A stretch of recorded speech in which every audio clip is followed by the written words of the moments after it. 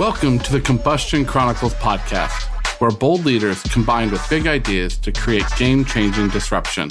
I'm Sean Nason, your host for the Combustion Chronicles. Throughout this series, we're bringing together the most unique and influential minds we could find to have honest conversations about not being okay with the status quo, blowing shit up, and working together to influence our shared future. We believe that when bold leaders ignite consumer-centric ideas with passion and grit, the result is an explosion that creates a better world for all of us.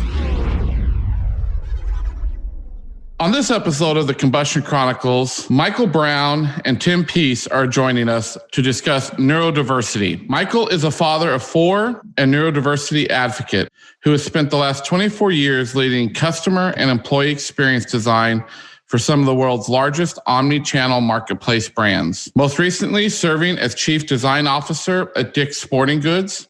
He has led cross-functional organizations to scalable products, services, and cultures within retail, e-commerce, and SaaS leading design organizations at the likes of Amazon, SAP, Kodak, and more. Tim is family nurse practitioner practicing at 5-Star Medical Service, where he focuses on the total wellness approach to health throughout the lifespan. He is also currently studying factors impacting community stigma regarding the perception of mental health diagnosis. Welcome, Michael and Tim. Thank you. So to level set in this episode, we're going to talk about neurodiversity. And so for our guests who are unfamiliar, Michael, can you take the lead on this? Can you explain the concept of neurodiversity? Neurodiversity, simply put, is just people who think differently than what we might consider like the neuro norms. Oftentimes they have stigmas or labels like ADHD, autism, bipolar. Simply put, it's just the collection of your organization or the people we surround ourselves that just have a different way of approaching the world. You know, what makes them really interesting and different than the rest of disabilities or diversity is that it's more hidden, right? Like you can't approach someone and actually very easily tell that maybe they have ADD. Are you really talking about neurodiversity here, Michael and Tim? Or are you talking about disabilities? I would say it's more neurodiversity than disability for the sake of incorporating it into society better. Like we know that the disabilities exist. We've seen all the different movements that may be out there for them, or the monthly ribbon colors or other advocacy groups that come out and talk about the disability. And we know that that's out there. What we're talking about here specifically is ways to incorporate those different ways of thinking and not view it necessarily as so much of a disability, but more of the abilities that makes those people different. That's absolutely right, Tim. You know, Sean, we use this word disability quite frequently. I mean, look, just break down the word disabled, less than able. It automatically has this negative connotation. Whereas the group that we're talking about, the neurodiverse, actually have what Tim and I consider to be superpowers. They can actually outperform people in many ways that organizations, especially as they're looking to disrupt, are looking for. But yeah, I mean, when we think about that word disabled, it's almost sort of a little offensive for the group because they really aren't disabled. Let's be real. I was poking the bear a little bit there around using that terminology. And Michael, Tim, we're just met each other. But Michael, you and I shared some. You know, I have a 5-year-old son who would be in the neurodiverse category on the spectrum. And my wife and I have many conversations around what is he going to be? Because when I watch him do certain things, they are like his ability to build is off the charts for a 5-year-old. And the way he can get things to balance and structure, it's powerful to watch it. But yet we live in a society that says, well, you need to prepare that he may not ever be able to function in the real world. And I really want to call bullshit on that. And that's what I love about this work when you started to talk to me about it. So I'll address you first, Tim. How did you become interested in working in neurodiversity? Well, it's an area that I saw that had a wide disparity as far as the attention paid to it and just the approach to it. When we talk about healthcare in general, and as I was studying and learning how to care for different conditions in different age groups, we spent so much time on high blood pressure, on diabetes, on sort of these very mainstream physical ailments. And yet, when it comes to talking about neurodiverse conditions, we do talk about them almost, as you said, from like that disabled standpoint. And instead of focusing on care that was integrative, we were talking about just trying to mask, treat, or in places for those people to fit, or they would fit everyone else's mold. And I thought that was unusual, because if we're trying to make everybody else accommodated in some way so that they can actually be productive, we do that for amputees, we do that for people with stress conditions. And why can't we do that for autistic spectrum disorder? Why can't we do it for ADHD or dyslexia? And I found it preposterous that somebody who perhaps, like, say, is dyslexic might have brilliant ideas, might be, an incredible asset to a creative workforce, but because they had a grammatical error or forgot a period on their resume or maybe mistyped something, that they're automatically going to be thrown in the trash, that they're discarded. They might never get that interview. I found it unusual and preposterous. And the fact that 1 in 5 Americans has a diagnosable mental health condition, and we're not spending time trying to figure out how best to utilize these people and integrate them, I thought it was alarming. I love that example that you used there, Tim, around a resume not being perfect. I know that recently you and Michael released a video and I watched it. And when you were talking about that, that really resonated with me, because I think we put these false sense of expectations, particularly in that space in the corporate world or whatever, that neurodiverse humans cannot succeed there. But it's really just a false sense of, in me again, a false sense of bullshit that we put on stuff. Let's tie this back a little bit to corporate. How does your work with experience design complement your neurodiversity advocacy? Well, the reality is that to be an experienced designer, what I've found to be one of my strongest strengths is oftentimes the same characteristics that you find with someone with neurodiversity. We tend to be able to take a step back, like kind of look at the whole vision at a macro level, juggle multiple objects simultaneously while moving down a different path. And so as it ties to it, I've been able to really kind of consider what changes are going to happen to the workforce to support this. Now, what's interesting, Sean, as we think about it from the experience design and as we redesign employee experiences, I started to reach out to a few organizations, well-known organizations, about how they were approaching neurodiversity. And quite frankly, holistically across the board, they were all super proud of the programs they had in place. When I actually dove in further to understand, what are you doing to help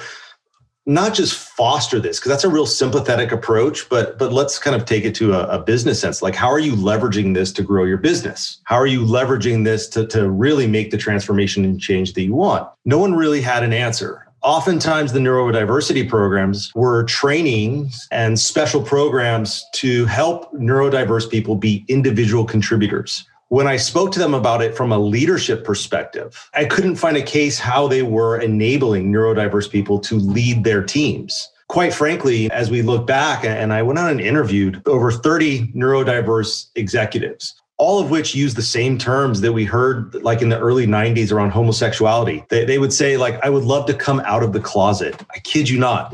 They were using the same terms. If they find out about me, I'm done. But so-and-so's coming out. And we're talking about their diversity here. But quite frankly, most of them had an 18-month tenure within an organization and were typically laid off due to the exact characteristics of their diversity, right? They would be laid off because maybe they were disruptive in meetings. Maybe they seemed fidgety. Maybe they didn't have, as Tim said, their grammar wasn't correct. But they all had excellent performance reviews in terms of delivering huge amounts of value. So as we think about it from the employee experience and experience design perspective, I think we're really going to have to rethink, how do we empower and enable a new way of leadership within organizations that takes advantage of these superpowers. And I liked where you talked about that tenure, 18 months, right? It's 18 months to 2 years, you can keep it hidden. But why do we have to keep it in the closet anymore? Well, what's crazy, Sean? I think I was telling you this earlier today. I was going online and looking at some online applications, right? And 100% of the tech jobs, 100% of the leadership tech jobs all have a section that say, do you have a disability? Horrible word, but let's just get over that. And they list on it bipolar, depression, autism. And they say that they need to maintain or move towards a 7% of their workforce having this disability. Now, I've never not applied to a job. So every job I've applied to in the last 10 years, I've asked this question. However, the more HR execs I speak to, they don't even look at it.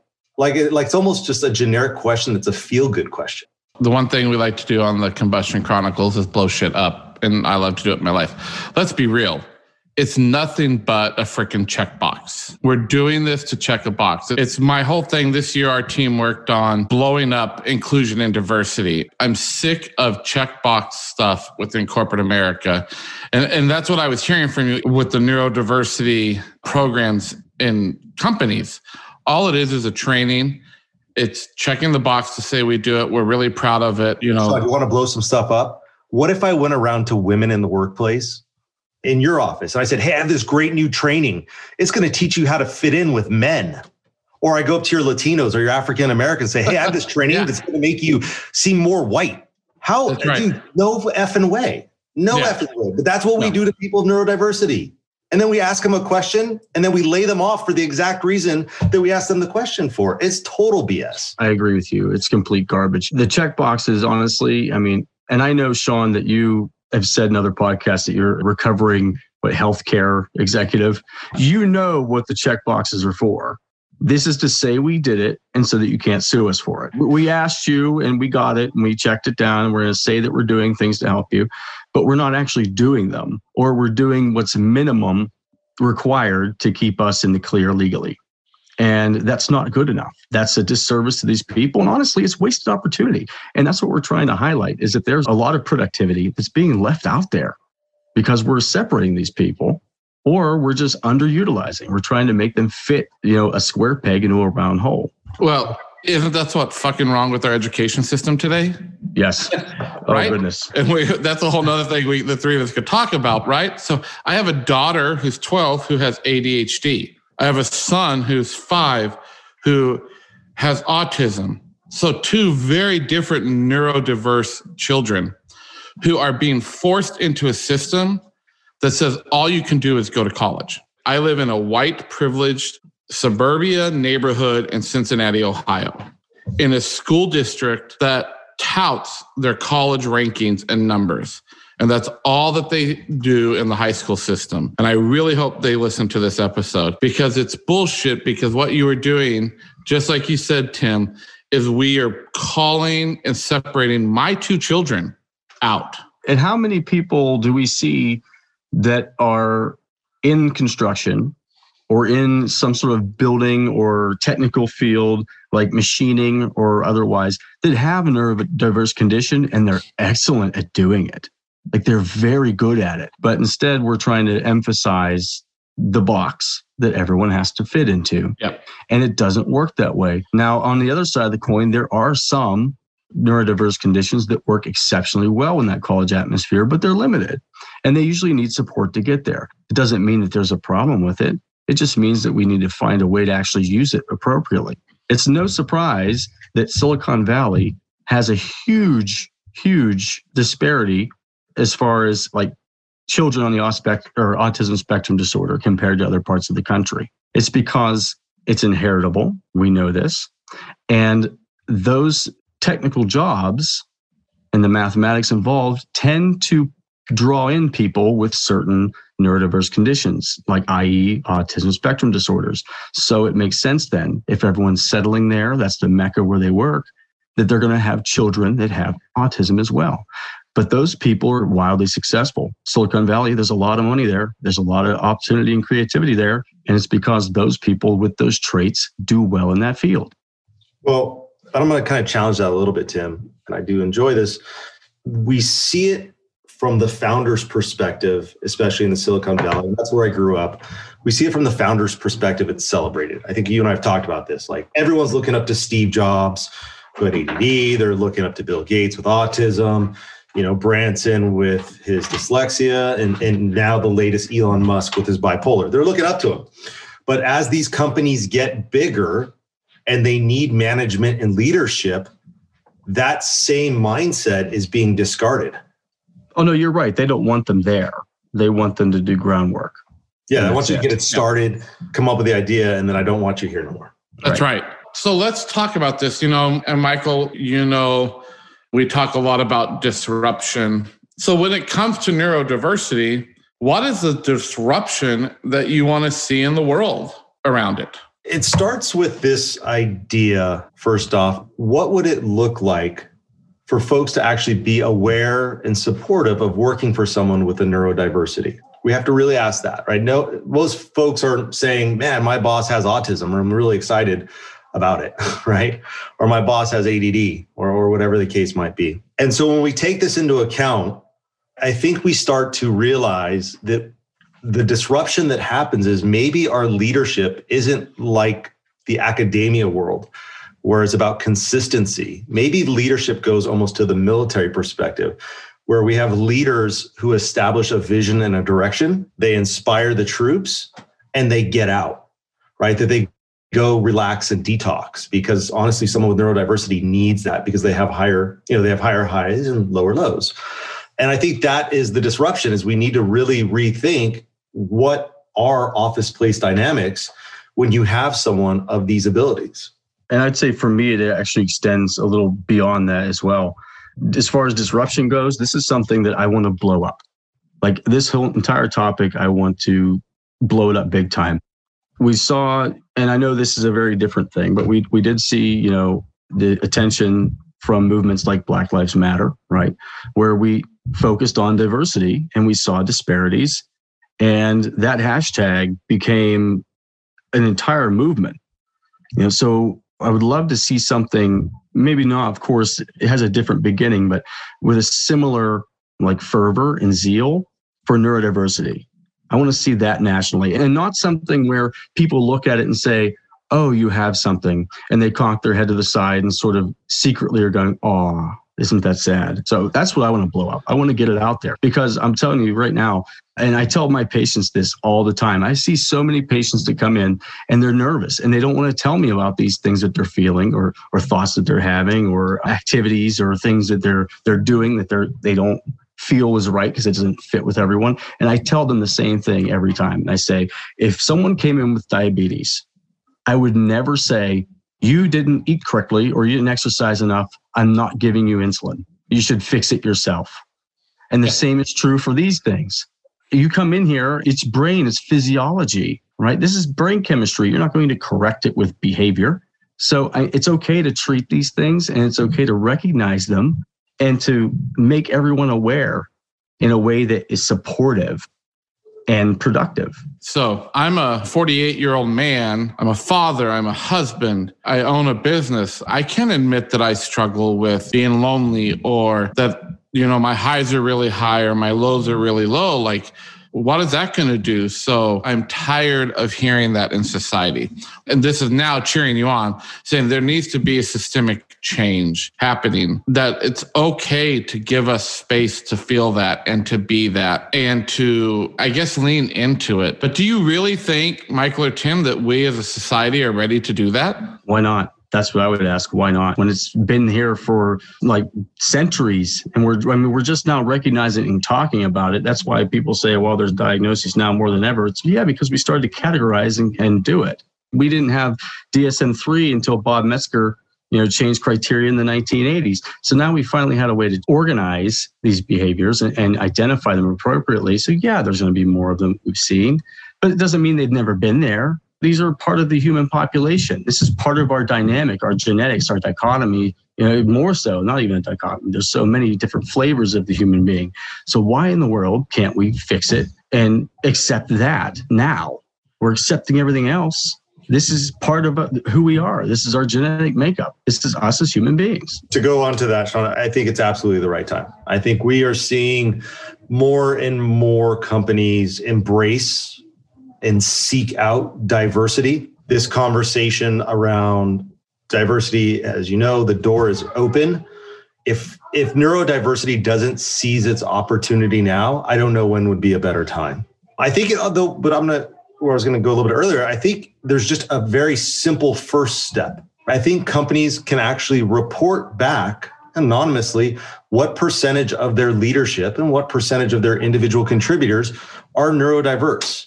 Like, just first embrace it and accept it rather than keep hiding it. Yeah, and I love that, Michael, totally. I think companies should do that. My concern is, are people even self-reporting it? I'm obese.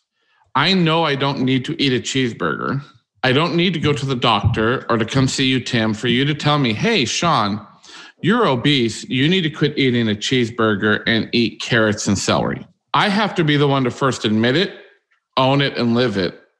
And I don't know that society is giving that space yet. It has to be safe and it has to be socially acceptable. And that's the problem, is that it's not safe. I can tell you firsthand, the leaders that I spoke to would only speak to me on private message.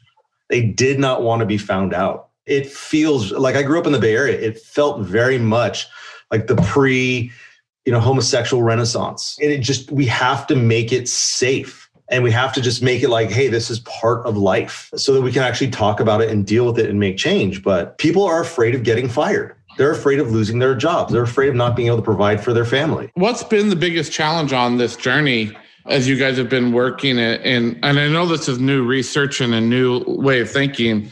What's been the biggest challenge? Not going to lie, it's probably my passion. The more you find out about it and the more you see and the bigger the problem reveals itself, the more you want to see change happen. And that tends to be one of the hardest places. Another is just, as I mentioned earlier, changing mindsets. It feels like a lot of organizations see and accept that they have solutions for individual contributors and not leadership, but they don't have any motivation to make any changes either.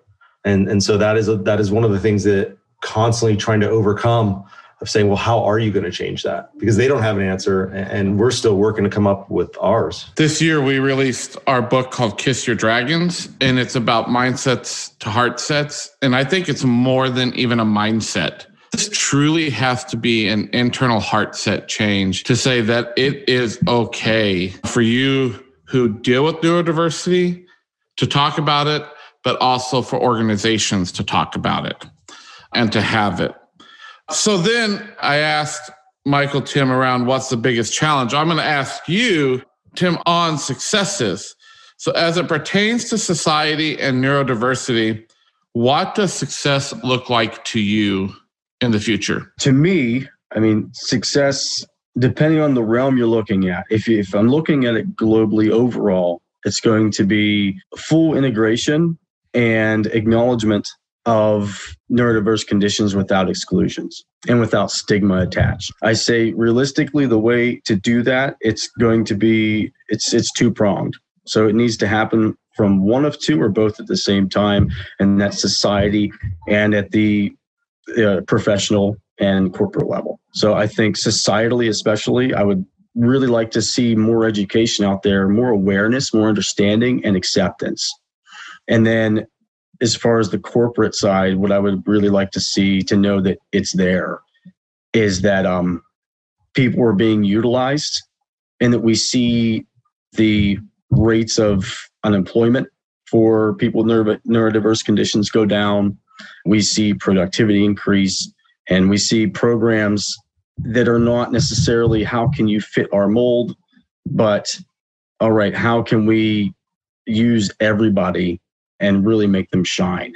And Michael, I'll ask you this along, that same role, but what does it mean if we don't get this right as a society? My personal opinion, and I say it with a sigh of exhaustion, we missed out on a huge opportunity to further mankind. Amen. So one of the things we do on the Commercial Chronicles is bring a call to action to the listeners. So I'll ask you first, Michael, what is the one thing you would want our listeners to take away from this story and what you've shared with us today? That we do not treat neurodiversity in the same way we treat other diversity characteristics in our workplace. We still use offensive terminology. Folks are still using offensive terminology by calling it a disability. And my call to action would be super simple. I would love to see organizations just report the percentage of their leadership that have neurodiversity. Awesome. And Tim, the same question to you. What is the one thing you would want our listeners to take away from this story and what you shared today? That neurodiverse conditions are part of what makes us human beings.